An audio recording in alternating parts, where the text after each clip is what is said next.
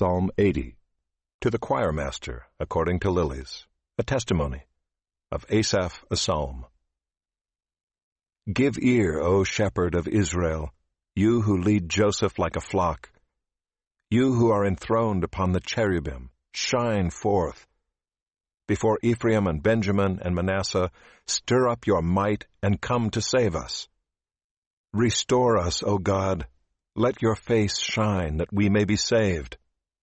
O Lord God of hosts, how long will you be angry with your people's prayers?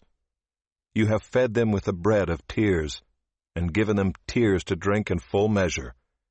You make us an object of contention for our neighbors, and our enemies laugh among themselves. Restore us, O God of hosts. Let your face shine, that we may be saved. You brought a vine out of Egypt. You drove out the nations and planted it. You cleared the ground for it. It took deep root and filled the land. The mountains were covered with its shade, the mighty cedars with its branches. It sent out its branches to the sea and its shoots to the river.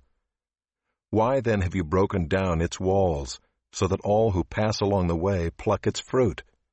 The boar from the forest ravages it, and all that move in the field feed on it.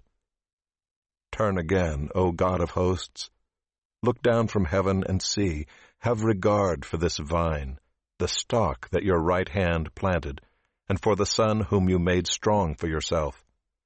They have burned it with fire. They have cut it down. May they perish at the rebuke of your face.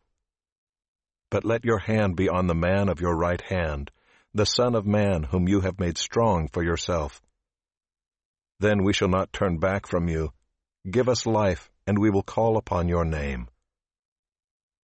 Restore us, O Lord God of hosts. Let your face shine, that we may be saved.